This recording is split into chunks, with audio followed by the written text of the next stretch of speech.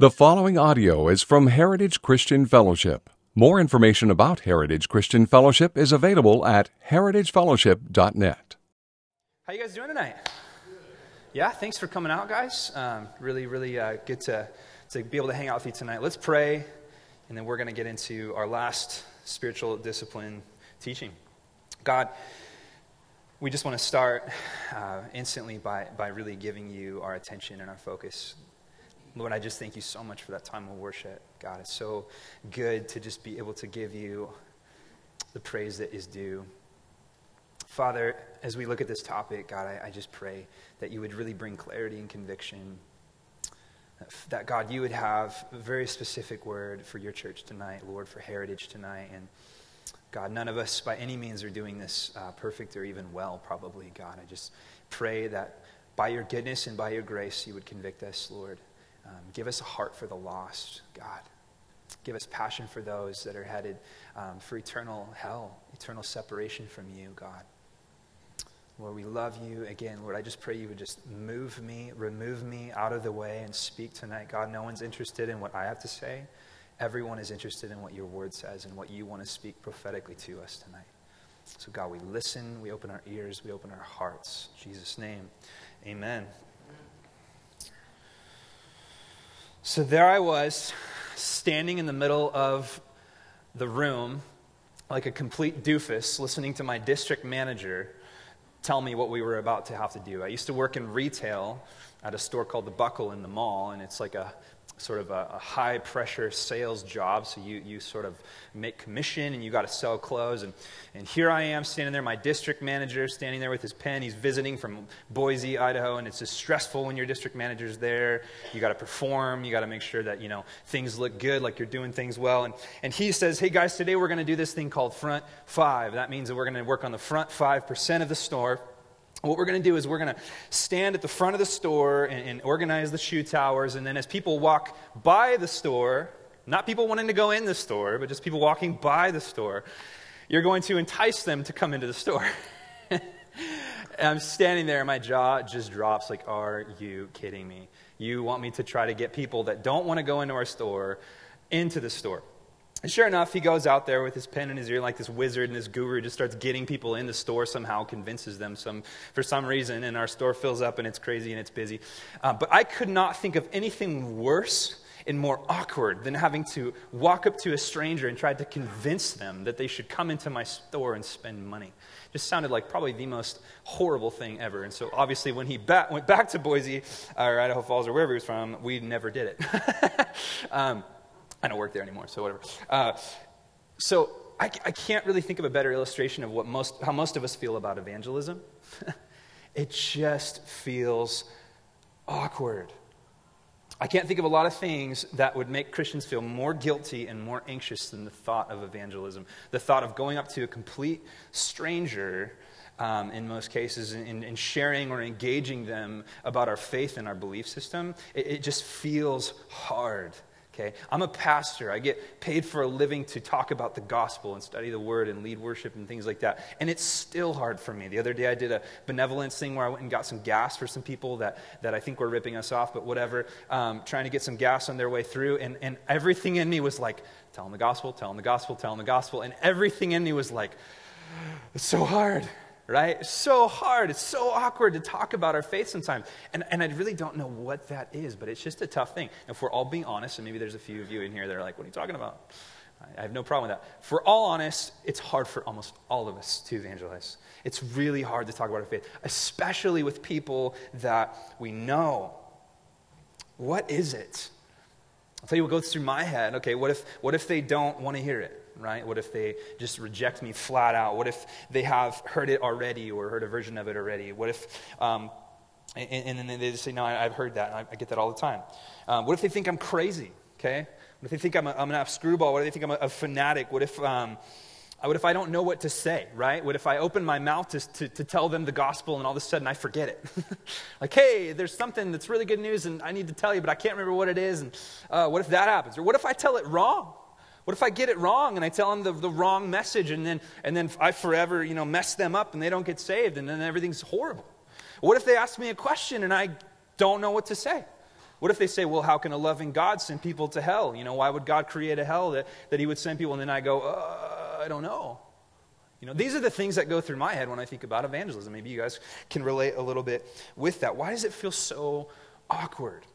And even more so, why does it feel so awkward when someone comes and tries to tell us? I was in a thrift store the other day, and this guy came up to me. He didn't know I was a Christian. He didn't know I was a pastor, just a random guy. He came up to me, and he started sharing the gospel with me. And I was kind of just like waiting a little bit to hear what he was going to say. And he did it in such an awkward and abrasive and almost like intense way that I could not help but think, if I was a non-Christian, I would be so irritated right now. So irritated. It's just the way that he came off felt canned. It felt aggressive, like he was attacking me and things like that. And even once I told him I was a Christian, he started questioning me, how often you read your Bible? When was the last time you shared the gospel? I'm like, whoa, dude, I don't even know you. I'm just in a thrift store right now. You know what I mean? So it's an insanely awkward thing for a lot of people. The question is why? Why is it so awkward? Here's a couple of reasons why. And we could go deep into this and go into the theology of why there's this tension. We could go into the spiritual reasons why. But here's a few reasons why I think it's so hard to share the gospel in our community. Number one, I think that we are so bombarded with people giving messages. Okay? Everything in our culture has a message for us, right? You can't watch TV without watching these messages, right? In between. And every person has the next thing that's going to change your life. Everybody has the next product that if you take that, all of a sudden your back won't hurt, you'll be good looking, you'll be 20 years younger. I mean, everyone has a thing for you. Everyone has a message for you.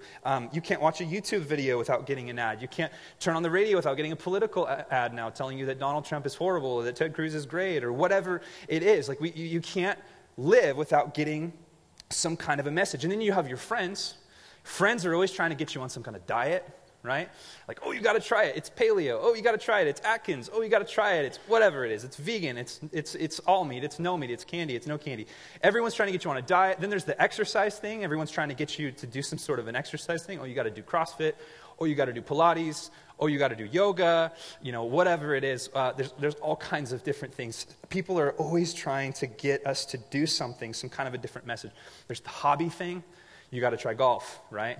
Golf's going to change your life. Doug Gardner, he's going to get me to kayak one of these days. I know. He's going to get me out there, and then I'm going to die. I'm going to drown. It's going to be horrible.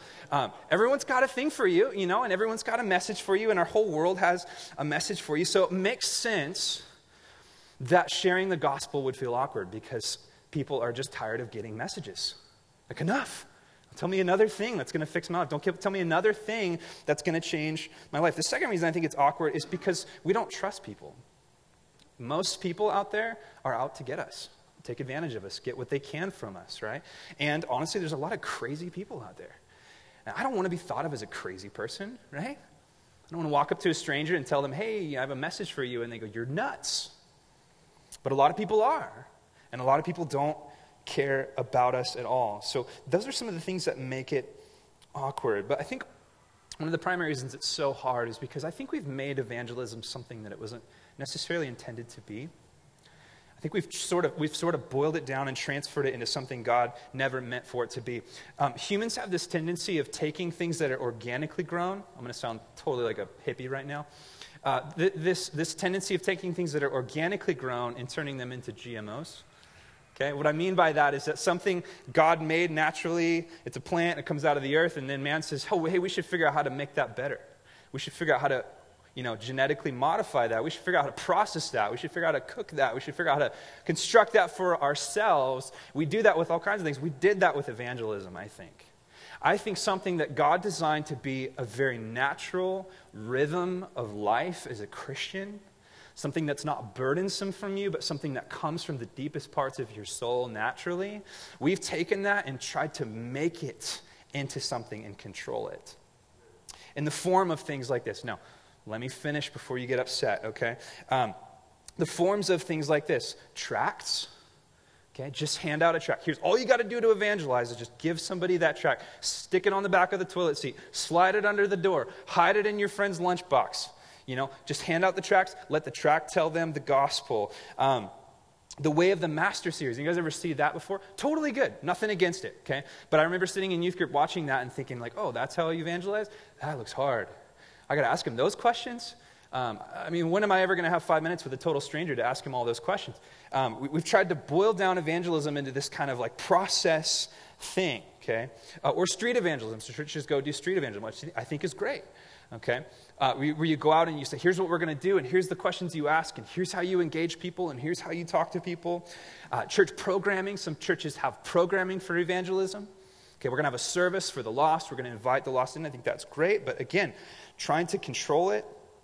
Door to door. Hey, go knock on doors, hand out magazines, whatever it is. We've made all of these different ways to try to teach the church and get the church to evangelize. And it doesn't really seem to be working. It doesn't really seem to be working. I mean, I've taken in all kinds of to-dos and lists of how to evangelize. I've read the questions you can ask, and it hasn't made it any easier for me. It hasn't made it any easier at all. A lot of people go the approach of just bring them to church, right? Let the pastor get them, you know. That's one route, you know. Take them to a tent revival, take them to a harvest crusade, whatever it is. But here's my thought, okay, and follow me on this. It's all by way of intro. My thought on this is that I don't know that God necessarily intended that to be what evangelism looks like. Maybe a very small part of it. But God, if you remember, or Jesus, when you remember, when he sent out his disciples in something called the Great Commission, you guys familiar with that?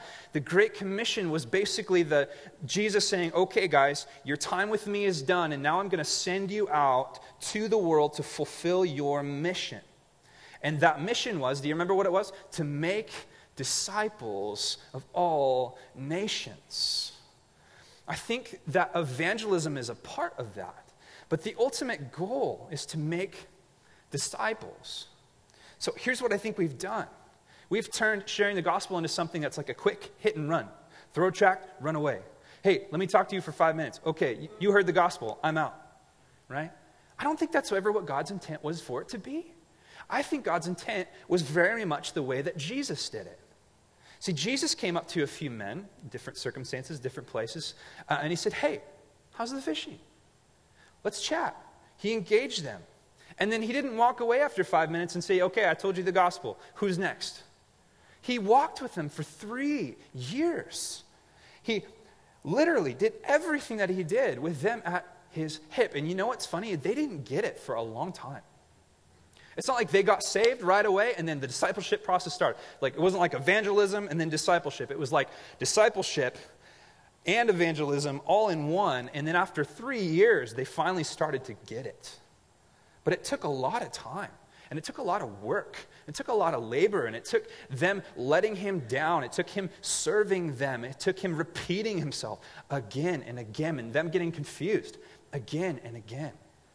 I mean, it was a process. So why would we think it would be something as easy as like, hey, read that tract? Why would we think it would be something as easy as, hey, just come to church? Can that work? Yes. Has it worked? Yes. Is that the most ideal way? I don't think so. I'm simply saying that I think God's ideal for evangelism is to be commingled with discipleship. I think that God wants you to give the gospel to people that you are part of life with.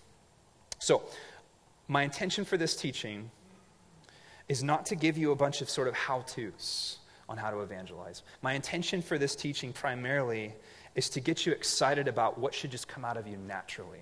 Something that isn't going to take a ton of intention, hopefully. Something that should just flow out of you. Now, the word evangelize, if you're taking notes, the word evangelize that we all use, the name of the bookstore in the mall, evangelical, which a lot of people think of the Christian church as evangelical, okay, is from the word evangelion.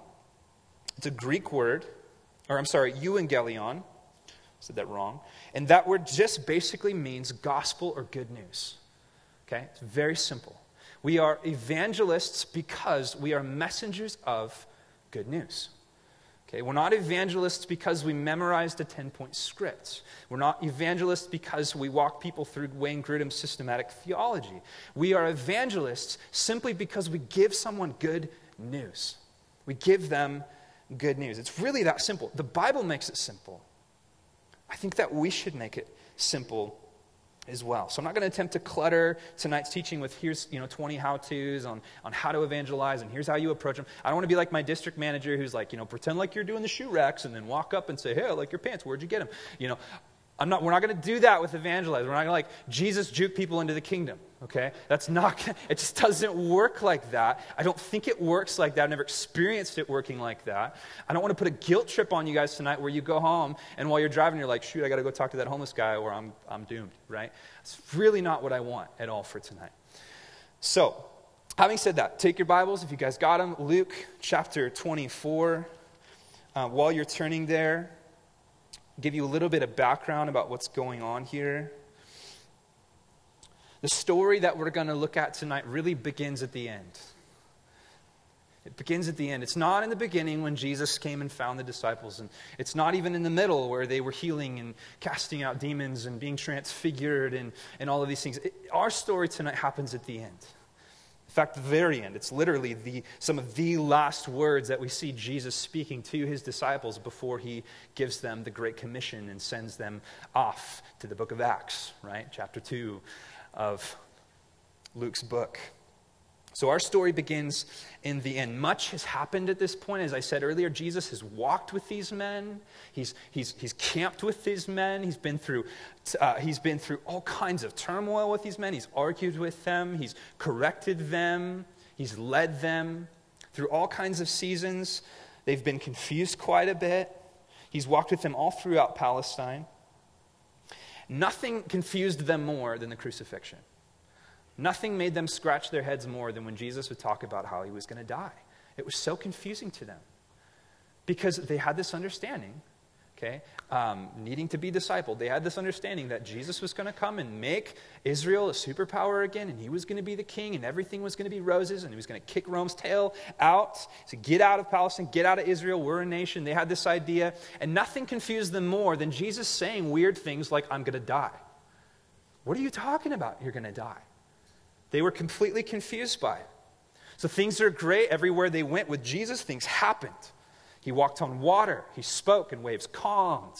He spoke and kids rose from the dead and Lazarus rose from the dead. And then like a bus slamming into a concrete wall, everything stopped. Everything stopped. Jesus died.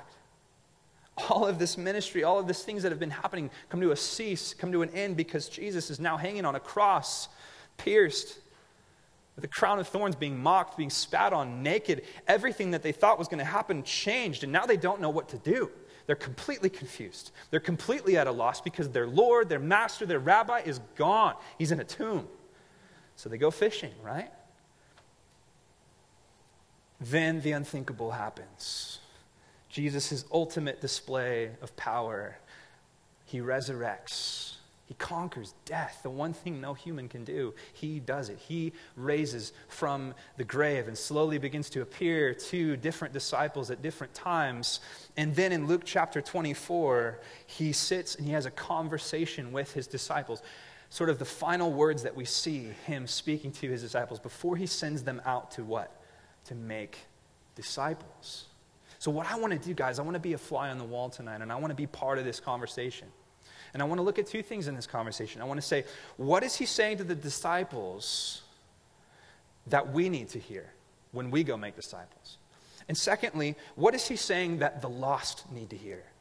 Okay, so we're going to look at four things that we need to hear and that the lost need to hear. And I'm hoping that in these, we'll be able to explain a little bit more what evangelism should look like and really what communicating the gospel to the lost should look like. So, if you guys are there, chapter 24, starting in verse 36. It should be up there. If not, if you guys got your Bibles, let's read it together. Verse 36, Luke 24. As they were talking about these things, Jesus himself stood among them and said to them, "Peace to you." But they were startled and frightened and thought they saw a spirit or a ghost. And he said to them, "Why are you troubled? Why do you doubt? Or why did doubts arise in your hearts? See my hands and my feet, that it is I myself. Touch me, see. For a spirit does not have flesh and bones, as you see that I have." And as he said this, he showed them his hands and his feet. Okay, now, picture this. Put yourself in this position. You've literally been just crushed and absolutely discouraged by the crucifixion. There seems to be no hope. And then all of a sudden, Jesus, who is dead, appears to you. I mean, you're freaking out. You're freaking out. How is he here? I thought he was dead. Is he a ghost? Are you a ghost? Come here. Let me pinch you. That's the first thing you would want to do. Like, you're not real. Okay, this is got to not be real. So Jesus says, hey, come here, feel me. I'm flesh and blood. I'm not a spirit. Feel my wrists. Feel me. I'm a real person. I've been resurrected. And sure enough, they feel and they see that he is real. Now, what happens here is one of the most important and crucial components that has to happen before you are ready to go make disciples. It had to happen to the disciples, and it has to happen to us before we are able to truly evangelize, before we are truly to make disciples. And that is that we have to comprehend the power of God over death. This had to happen. When you look at the disciples in the Gospels, they're pretty pathetic. Okay, they're pretty much do the same things I'm sure I would have done. But they're pretty pathetic. And then you flip over to the book of Acts, and these guys are like different guys. I mean, they do miraculous things. Paul gets bitten by a viper, and he's just like, meh, he lives. He gets shipwrecked, he lives. I mean, it's insane. The things that happened, the faith that these men had, the power of God that they manifested, the amount, 5,000 people just getting saved at a drop of a hat when the gospel is proclaimed. These men did powerful and amazing things, largely because of the Holy Spirit. But there's another piece of that. They saw the resurrection. They believed. Finally. I mean, the disciples had a hard time, didn't they, with the power of God? They'd see Jesus do something and they'd be like, okay, that's weird. We'll see what happens. And then he'd do something crazy again. That's weird. But when he rose from the dead, something changed in them. Something changed. He said, okay, the power of God is real. And the last thing that Jesus needed them to see before they could go be unleashed on the world was that they needed to see the power of God manifested in him being resurrected. Flip with me really quick to 1 John chapter 1. It's at the end of the New Testament. 1 John chapter 1. John, the beloved disciple, John, the beloved apostle, he pens in his epistle this. He says, that which was from the beginning, which we have heard, which we have seen with our eyes, which we have looked upon and have touched with our hands, concerning the word of life. Who is the word of life? Jesus is the word of life. The life was made manifest. He was shown to us, okay? And we have seen it and testified to it and proclaimed to you the eternal life which was with the Father and was made manifest to us. That which we have seen and heard, we proclaim also to you, that you may have fellowship with us. And he goes on. What is he saying? Why does he keep saying it over and over and over again? As John opens up his epistle, he keeps saying, look, we saw it. We heard it. We felt him. We heard him come back and explain the scriptures. He was resurrected. We saw it. And because we saw it and because we were overwhelmed by the reality of it, now we're here making disciples. Now we're here making disciples. You will only make disciples. Listen, you will only make disciples and you will only evangelize to the extent that you allow yourself to realize the power of God and that he is resurrected. He has to impact you in your life. He has to move you in your life. Like the disciples, you have to say, holy cow, he resurrected. Let's go tell some people. That guy just conquered the grave. We hear that all the time, so it loses its effect. That guy just literally conquered death. I have got to go tell some people about it because we've seen it, because it's real to us. Because it's real, it's going to move me to action. Evangelism simply happens when you're moved by the power of God. Nothing is more powerful than your testimony. You know that? Nothing is more powerful than reiterating to the lost how God moved you in your life. Okay? Not, let me tell you what happened in my buddy's life. Let me tell you what happened in someone else's life. Let me tell you what happened in Billy Graham's life. Or whoever. No, what happened in your life? How did Jesus manifest himself to be powerful in your life? How did he reveal himself to you in your life? This is why new believers are some of the most effective evangelists. Have you ever noticed that? Man, when people get saved, they are just like on fire to tell everybody about it. I mean, they got to tell everybody. Why is that? Because it's so fresh to them. The power of God is so fresh to them. I can't believe that he saved me. I can't believe that I'm changed. I had a buddy in Wairika growing up that was like literally doing meth, selling meth, just a rough guy. When he got saved, he lit up the town. Everybody had to know the gospel. All of his buddies that he sold drugs to, all of the kids that looked up to him and did drugs like he did, all the people he got in fights with, they all had to know the gospel. You got to know this. This is the power of God. I got to tell you. He was overwhelmed by it. And then as we grow as Christians, it seems to get less and less urgent to us, doesn't it? Does that ever frustrate you? It drives me crazy. I've been saved for like 10 years, and I feel like sometimes the longer I'm saved, the harder it is. I should have 10 years of testimony of the power of God present in my life that I should want to go tell people. Why is it getting harder?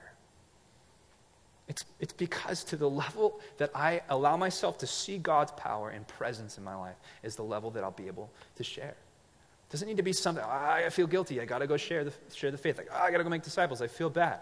It will just happen naturally when you are overwhelmed by the power of God.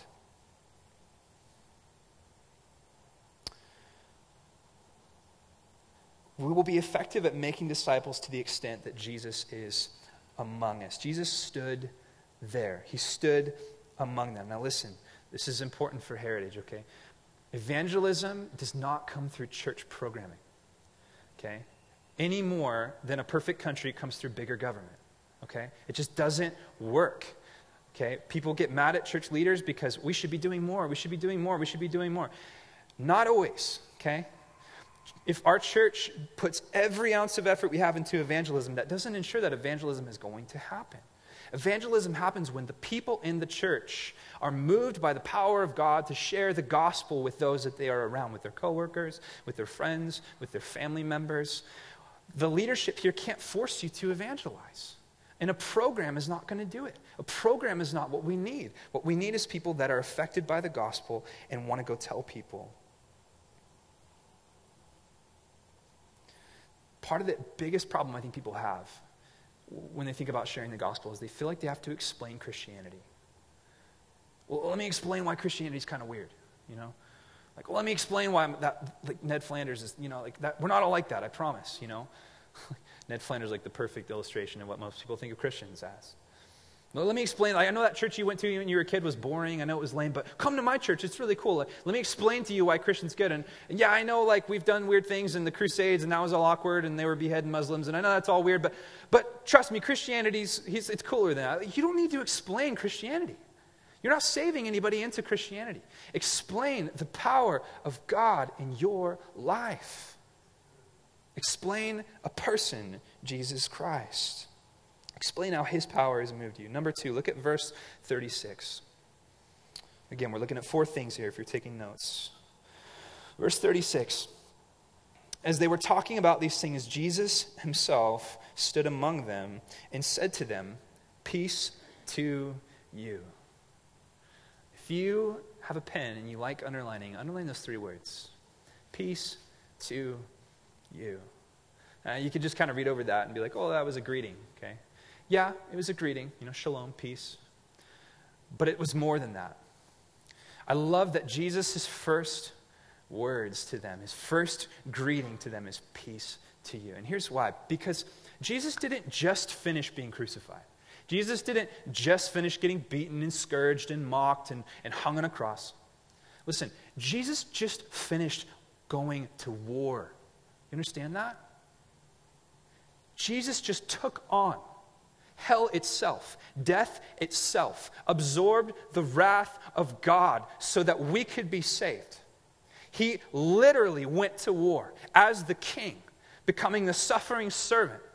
And when he comes to his people, having just fought a war on our behalf, the first thing he says is, peace.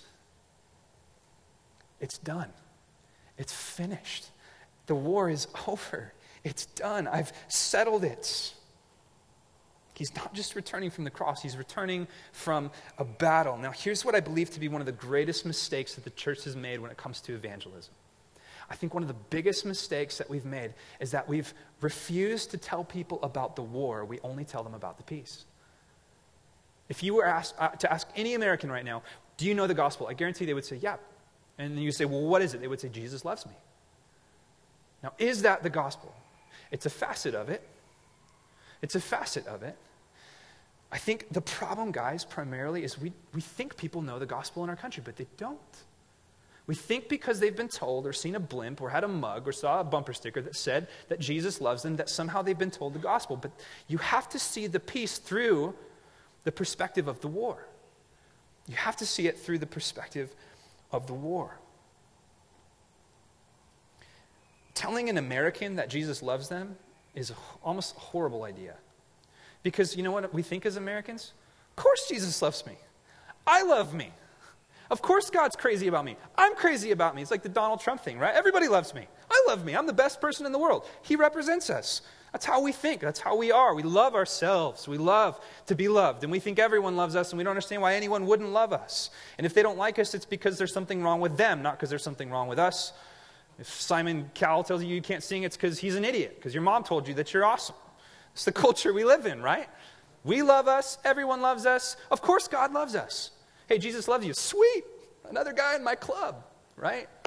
We can't fathom the fact or the idea that there would be a God that wouldn't just love us naturally. The problem is that we've given people this idea that Jesus loves them, but it's only powerful if they understand why. Why is it powerful that Jesus loves me? You have to explain the peace of the gospel through the war. Let me explain what I mean by that. If you have your Bibles, Romans chapter 1, verse 18. It'll also be up here. For the wrath of God is revealed from heaven against all ungodliness and unrighteousness of men, who by their unrighteousness suppress the truth. What Paul is saying here is that there is a war. There has been a war ever since Adam and Eve. When Adam and Eve fell, man went to war with God. Man is the enemy of God. And by nature, we're born into being an enemy of God. You say, no, I don't. I love God, and I have friends that are non-believers or Unitarians, and they love God. No, they don't. They love a God they've invented. They don't love the true God. They're not accepting him on his terms, because what does it say in Romans? The unrighteousness of men who by their unrighteousness suppress the truth. People hate God, and they're trying to kill God. They're trying to destroy God by evolutionism, by destroying the idea of hell, or destroying the idea of a God who is anything they don't like. We don't like the idea of the true God. We hate the idea of the true God. Man is at war with God. And you don't hear this much in church. And you don't hear this much today, especially in the charismatic, evangelical, mainstream church. Okay, you just don't hear it anymore. All we want to say is Jesus loves you. That's true, but it's only beautiful if you realize where you were at and where you were standing before the love of Jesus came. You were at odds with God. Ephesians 2 says you were dead in your trespasses and sins. Every breath that you took was an offense to God. People say, how can God allow things to happen in this world? How can God allow sick and horrible things? Who causes those things? We do. The sickness of this world is not God, it is man. The sinfulness of man is a sickness that cannot be quenched, and that sin can only be paid, according to Leviticus, by death and by blood. Man has been at war with God. You don't hear that message, and we don't like to preach that message. Hey man, yeah, I don't know, you don't know me, but God is at war with you and you hate him, but Jesus loves you. I mean, that's a hard thing to say, right? That's why we need discipleship. We need to talk through these things. I have an example of this. Back when I worked in retail, once again, I worked with a guy who was my age, and we'd talk, and he saw my life, and he saw me bring my Bible to work, and he saw me and how I conducted myself and things like that, and he knew that I seemed to have answers on some of these things, and I've told this story before, but humor me. So when the whole Sandy Hook Elementary thing came up, he was rocked. He did not know how to process that. How could a kid go into a school and shoot little kids? How could you possibly do that? How could God allow that, right? And so he's asking me, he's like, hey man, what does your God say about that? And I said, well, here's the thing. Who did that? Well, that kid did. Was that kid a good person? No. Are you a good person? Yeah. Says who? How are you any different? And I began to explain to him the wrath of God and the holiness of God, that God separates himself from sin. And that God has made a way to deal with sin through the cross. And that actually he is just as bad as you and I. That we're all sinners before God, right? And I explained this idea of wrath, and it was kind of funny as I'm folding jeans talking to him. I'm like, well, this is weird. I'm explaining wrath to a non-believer. Never done that before. It's usually just like, God has plans for your life, and Jeremiah 29:11, and he has cool things for you, and you're going to have a great life if you get saved. I'm like, actually, God hates sin, and man makes sin. There's a war there going on. And it was cool because as I was explaining this, he's like, that makes sense. He's like, I've had all kinds of Christian friends, and no one's ever told me that. No one's ever told me that apart from, accepting Jesus, I was at war with God. He said, that makes more sense because that means that God doesn't just allow justice. God is going to justify, God's going to bring justice on all sin. All sin will be paid for, either by Christ or by the person who committed it, right? He is a holy and a righteous God. He doesn't wink at sin. He doesn't ignore sin. He deals with it. He's a righteous God, an all-consuming fire who hates sin, and we are sin producers. What Jesus came to do was to make peace between God and man. What Jesus came to do is to cover the sin of man and to replace the sinful heart of man with a new one. To take a heart of stone and make a new heart with new longings. Now, when you see that peace that Jesus calls for through the lens of the war that man has been at with God, it is so much sweeter, is it not? We have to walk people, disciple people through the fact that they need to be saved. Saved from what? Hey man, you need to be saved. Saved from what? What are you talking about? I'm fine. Saved from what? I mean, in America, we really don't see anything we need to be saved from. We're fine. We're good. I mean, I'll go get food stamps. I'll be good, What's the worst that can happen to me? I get locked up. They're going to feed me in prison. There's TV in prison. I mean, what's the worst that could happen? I mean, we don't see ourselves in America in a place of being saved because we don't understand who we need to be saved from. We need to be saved from God's wrath by God himself. We have to explain that. Listen to what C.J. Mahaney says. I love this. He says, before we can begin to see the cross as something done for us, leading us to faith and worship, we have to see it as something done by us, leading us to repentance. Only the man, listen to this, only the man or woman who is prepared to own his share in the guilt of the cross may claim his share in its grace. The men that pierced his hands and put him on the cross represent you and I. So I wouldn't have done that. Yes, you would have. I wouldn't have eaten the fruit like Eve and Adam. Yes, you would have. They represent mankind. That mankind has been trying to kill God for a really long time. And Jesus used the injustice of man to save man from their injustice. He used the cruelty of man that would think up something as horrible as crucifixion to save those men that were crucifying him, to give them an avenue to be at peace with God for the first time in all of history. Isn't that amazing? This is the message of the gospel that we need to be evangelizing. You need to get saved from the war that you are at with God. And Jesus has made that way. Mahaney goes on to say, only those who are truly aware of their sin can truly cherish grace. Someone who does not think they're broken will never think they need to be fixed. So what we're doing is we're going and telling people, hey, Jesus loves you. And they say, cool. Put that in my shelf with all my other cool things. Who cares? You say, hey, did you know that you're at odds with the God of the universe that's an all-consuming fire and has holy and righteous and raw indignation against every sinful thing in the world, including your wicked heart? And Jesus saved you from that? In fact, he absorbed that. He took the beating you deserved. Jesus took more hell than every person could take in an eternity, all in a moment on the cross for you. That makes that message so much sweeter, doesn't it? The people that lived in the 50s really enjoyed the peace. You know why? Because they went through World War II.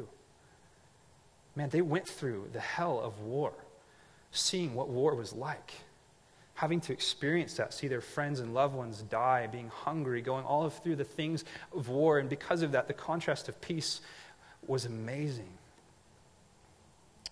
So start there. Number 3, back to the text, verse 41. The third thing we need to see here Verse 41, and while they still disbelieved for joy and were marveling, he said to them, and this is one of my favorite verses in the whole Bible, have you anything here to eat?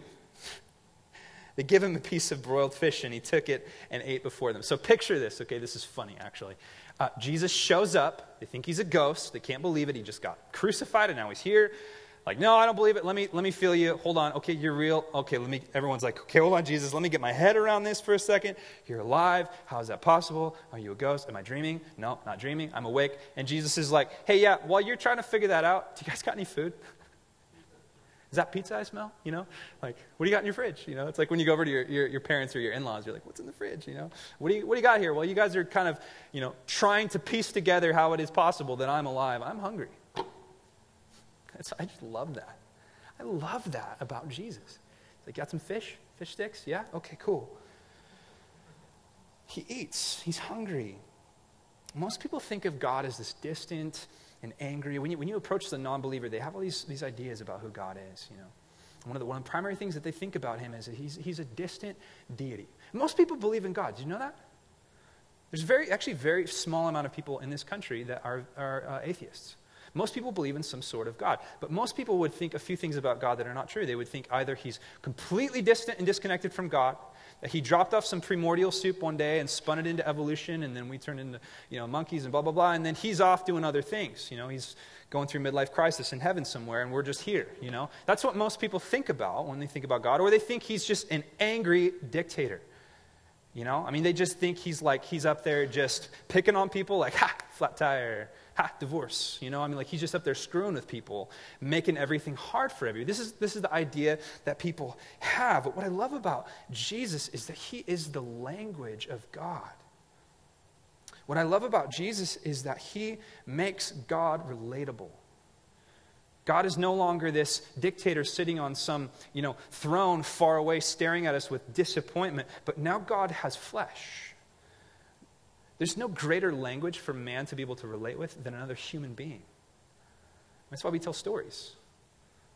I could try to explain something to you, through 1,000 words, but if you just show you a video of someone's life, that's why documentaries are cool. We see people's life. We want to see things in flesh. I'm reading a book about preaching and communication right now, and they say the journalist's number one rule is to always bring a story into it. So 60 Minutes always has a human story, a human element. The news always has a human element because we learn through humans. We connect with humans, and God knew this, and God had a desire to communicate with his people. Okay? He didn't want to just run off and say, enjoy living. Sorry, life sucks a little bit. No, he said, I'm going to communicate to you through flesh, through being and becoming a human. That's why Jesus said, when you've seen me, you've seen the Father. What I love about this moment where Jesus says, hey, got any fish, is it shows the humanity of Christ, that he cares and that he relates. What does that have to do with evangelism? When you're talking to your unsaved friends, when you're talking to your unsaved family members, they need to know this. Did you know that Jesus cares about these things? So you're getting your hair cut at Quick Cuts, and the gal that's cutting your hair is just talking about how horrible her marriage is and how much, how horrible her husband is and blah, blah, blah. And you say, did you know Jesus can relate with that? He was literally treated horrible by his friends. He was betrayed by Judas, the person closest to him. Right? Jesus is relatable. Jesus was hungry, like we're hungry. Jesus was tempted, like we're tempted. He was tired, like we're tired. He experienced everything that we experienced. That's what's so beautiful about the incarnation, that Jesus is relatable to us. Hebrews 4:14, let's put it up here. It says, since then we have a great high priest who has passed through the heavens, Jesus, the Son of God. Let us hold fast our confessions. And Hebrews goes on to talk about how he is the relatable high priest because he's been through it. He's done what we've done. He's experienced what we experience. This is the God that we communicate to the unsaved. Not some distant being. We can tell them what God's like by showing them Jesus. Look at what my God is like. Look at what he is like. When they're hurting, Jesus hurt too. When they're struggling, Jesus struggled too. When they're feeling tempted, Jesus was tempted too. The Word became flesh. This is good news. Don't explain to them some hard to explain, hard to understand, confusing God, although God is eternal and complex. Show them Jesus. He's the language of God. He's relatable. Show them Jesus. And then fourthly, verse 44. Then he said to them, "These are my words that I spoke to you while I was still with you, that everything written about me in the law of Moses and the prophets and the Psalms must be fulfilled." It's one of the last things that Jesus chooses to say to his disciples before he says, okay, go get to work. He says, hey, you guys need to know something. Everything in the law, everything in the prophets, everything in the scriptures has all been fulfilled in me. Why is that important? It's important because these Jewish men that were called to be Jesus' disciples, they grew up Jewish.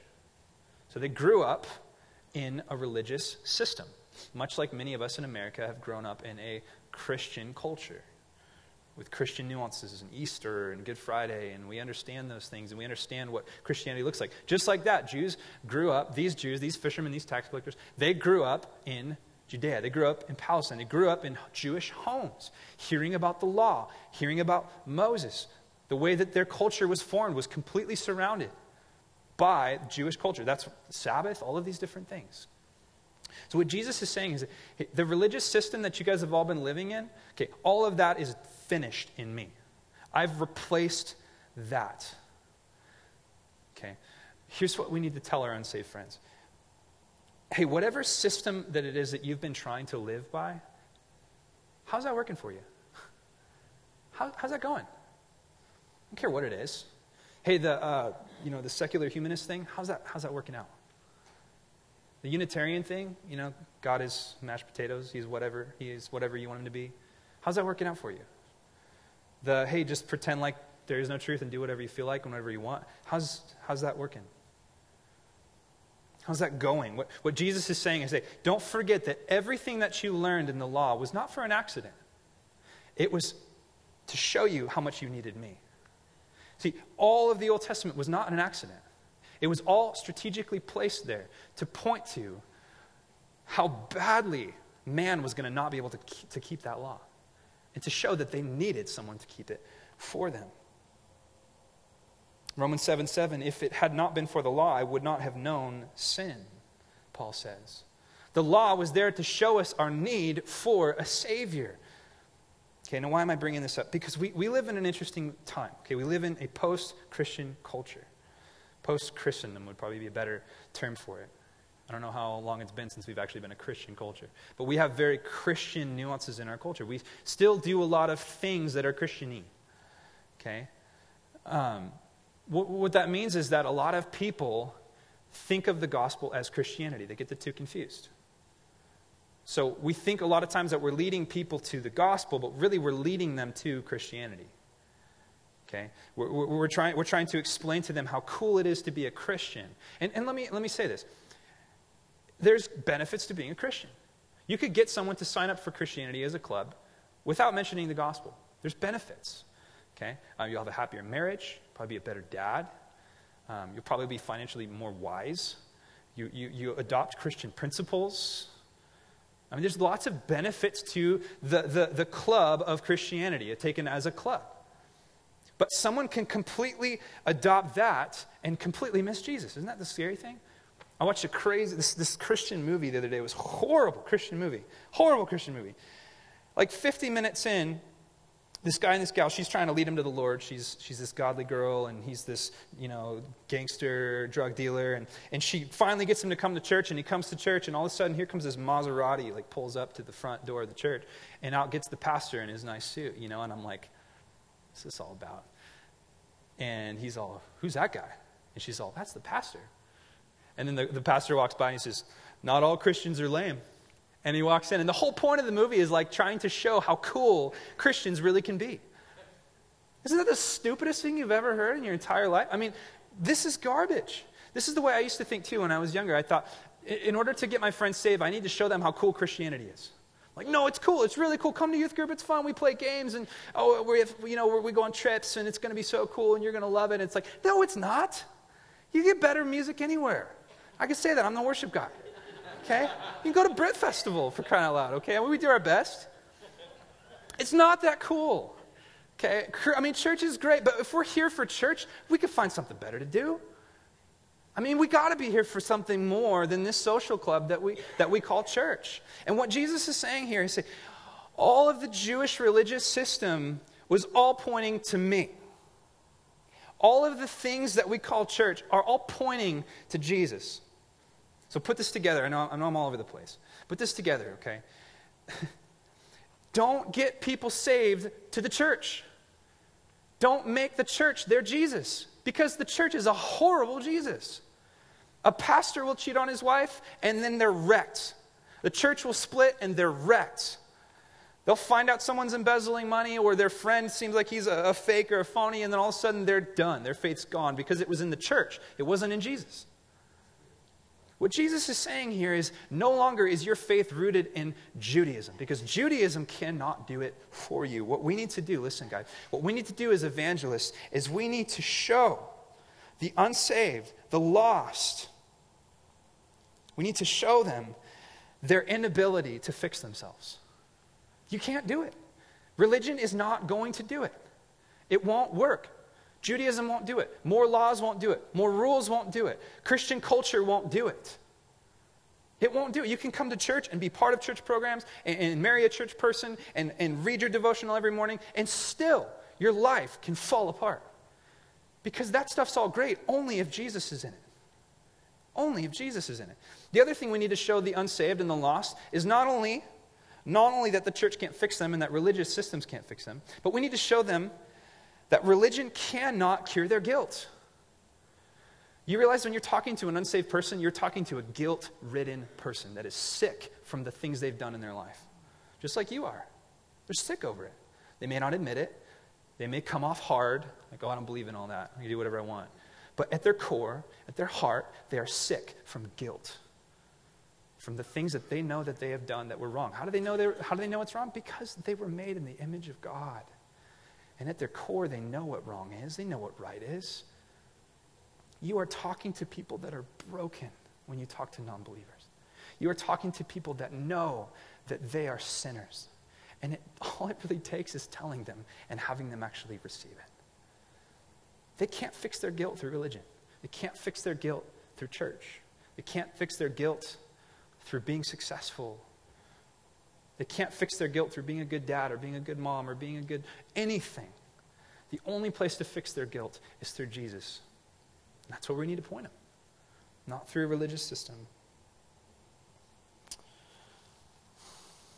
So, a couple more thoughts and then we'll be done.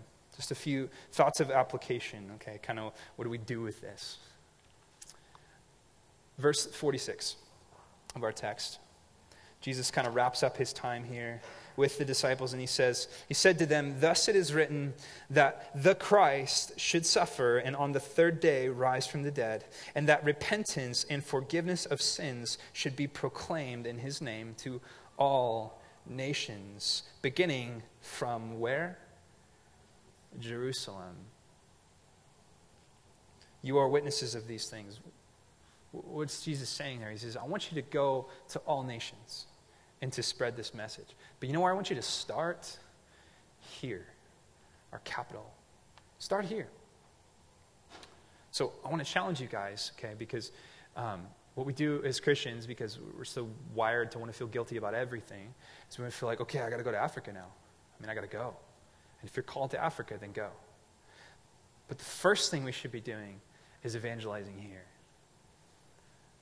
I think it's a whole lot easier for people to get saved in places like China right now, and in places where Christians are persecuted, and praise the Lord for that. I mean, the church is exploding. The biggest church in the world is in China right now, I believe. It's exploding because people know they need to be saved. You know where people are so lost and so far from the gospel? The place where they've all heard the gospel. Because they haven't heard the gospel. Sometimes I sit there on Wednesdays and I think, man, why am I doing this? I mean, I'm going to get up and talk to Christians over and over. I feel like sometimes I feel guilt, like I should go be talking to non-believers. Here's the thing. Christians don't get the gospel. Christians don't get the gospel. When God speaks through me in the gospel and people come on and say, like, that was so cool. I never heard that. What do you mean never heard that? But I do the same thing. I hear it and I go, wow, I didn't even get that. It's something that Christians need, and it's something that our country needs. And even though it's harder and you're going to see less conversions probably in this country, this is where we are. And this is the context you can speak into. Okay? So if God calls you to go away, that's fine. But guys, let's do the work of an evangelist here. We are. Jeff says this all the time. It's good. We are at the ends of the earth. If you start in Jerusalem and come here, that's pretty much the ends of the earth. I mean, it took me like 24 hours to get to Jerusalem. It's a long way away. So here we are at the ends of the earth. Let's go do it. And then lastly, verse 49, and behold, I am sending the promise of my Father upon you, but stay in the city until you are clothed with power from on high. This is the most important thing I will say all night. Jesus is, okay, you're ready. 3 years, I've been with you, I've been equipping you, you know what you need to know, you've walked with me, you've seen me, you felt my power manifested, you understand the peace that I've brought, all of these things, but don't do anything until the Holy Spirit comes. Wait until power comes from on high. Have you guys ever tried sharing the gospel and knew that it was not actually, it was just totally your flesh? I mean, guys, I've preached a lot of sermons in the last 7 years. I have flopped hard when it's me. I mean, it is the worst thing. When I'm like, okay, I'm gonna talk, and I want to just say what I have to say, it just doesn't go well. I mean, I've shared the gospel with people and had it be the most awkward, like where literally I just want to turn around and walk away because it was so awkward, and I probably just made them hate Christians even more. And every single one of the times I did that, it was because I was like feeling guilty, and I got to share the gospel, and I should share the gospel, and how about that guy? Okay, I'll go do it, you know? And it was completely awkward. And then I've had moments where the Holy Spirit tangibly was like, talk to that guy, and I will give you the words. And it flows like you would not believe. It's like you don't even know who's talking. It's just coming out. You're like, wow, I didn't even know I knew that. I've never explained anything that well before. That's crazy. It's prophetic moments where you say something and God's like, yeah, I'll use you. You're a branch. Don't forget it. You know? I mean, you're not saying that. You're just kind of like, okay, Lord, use me. Those are the moments of evangelism that God is looking for. Now, I said when I opened this that I don't want to come up here and just put a burden on you guys. And we need to be thoughtful about this. We need to evangelize. We need to be encouraged to evangelize. But the moments that matter are the moments that God brings about. They're not the moments that you conjure up. You know? Like, okay, I'm going to trip, and then I'm going to talk to that guy and say, oh, hey, you know, can you take me to the hospital? And then on the way there, I'm going to talk. I mean, that just doesn't work. It just doesn't work. But you know when those moments happen. And can I say, I was talking to Aaron about this today. If you have a relationship with someone for more than like 5 months, it's going to come up. It's going to come up. You know why? Because the gospel is attached to every facet of life. I mean, they're going to open up about their pain. You know what you can always talk about? How sucky the world is. I mean, everybody loves to talk about how sucky the world is. I mean, it's horrible. You watched the news last night? Oh, man. What are we going to do about ISIS, you know? Why is ISIS doing that? Why are they doing what they're doing? Start with questions. Hear their thought process. Why do you think? Why do you think they're doing that? Why do you think our country, no matter who we get in office, no matter what we do, just can't seem to thrive? Why do you think man seems like always to be such a bad leader? Maybe it's because man wasn't intended to lead man. You know? I mean, there's just always opportunities. It's going to come up. It's going to happen. You have to literally avoid those moments and take it back to the shallow. Yeah, you see that game last night?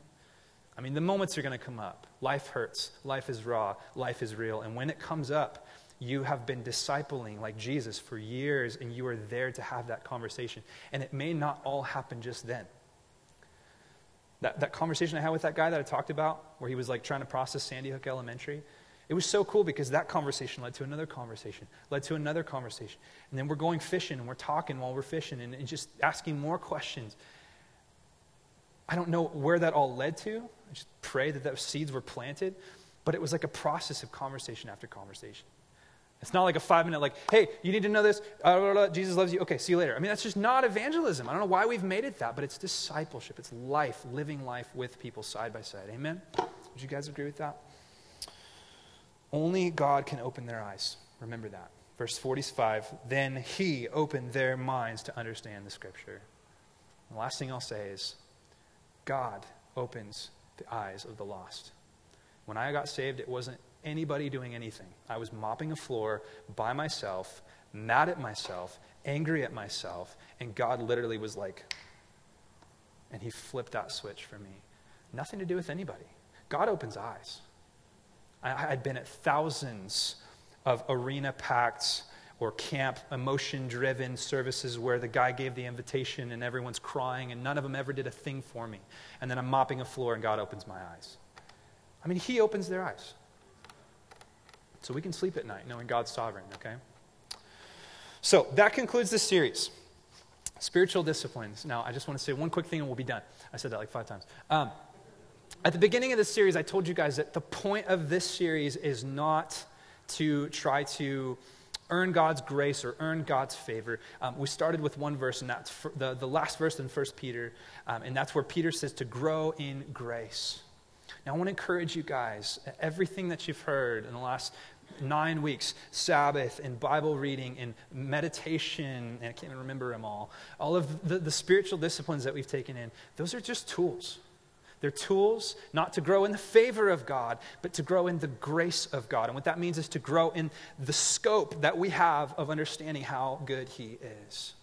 So I want to encourage you guys, you're not going to do them all, and you're not going to do them all perfectly, but would you take a few of these tools that we did in this series, just to conclude and tie this all up, take a few of these tools and see them as just that, tools to grow in depth with your walk with God. Amen? So next week we'll be in Ecclesiastes. Really cool book. If you guys want to go in and read it ahead of time, it's a really cool book, and we're gonna dig into that all the way through to the summer. So let's stand together and pray, and then we'll let you guys go.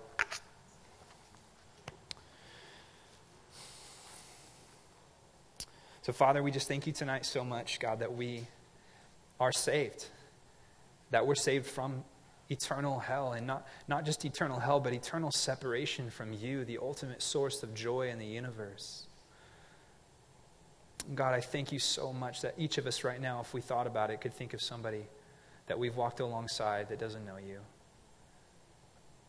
And Lord, I just pray even now that you would begin to bring Holy Spirit moments that would come up so naturally with those people, with our aunts and uncles and our even dads and moms and maybe our kids and all of the people in our life that we love and care about. God, give us a burden for them. Lord, make us so sick at the thought of them going to hell.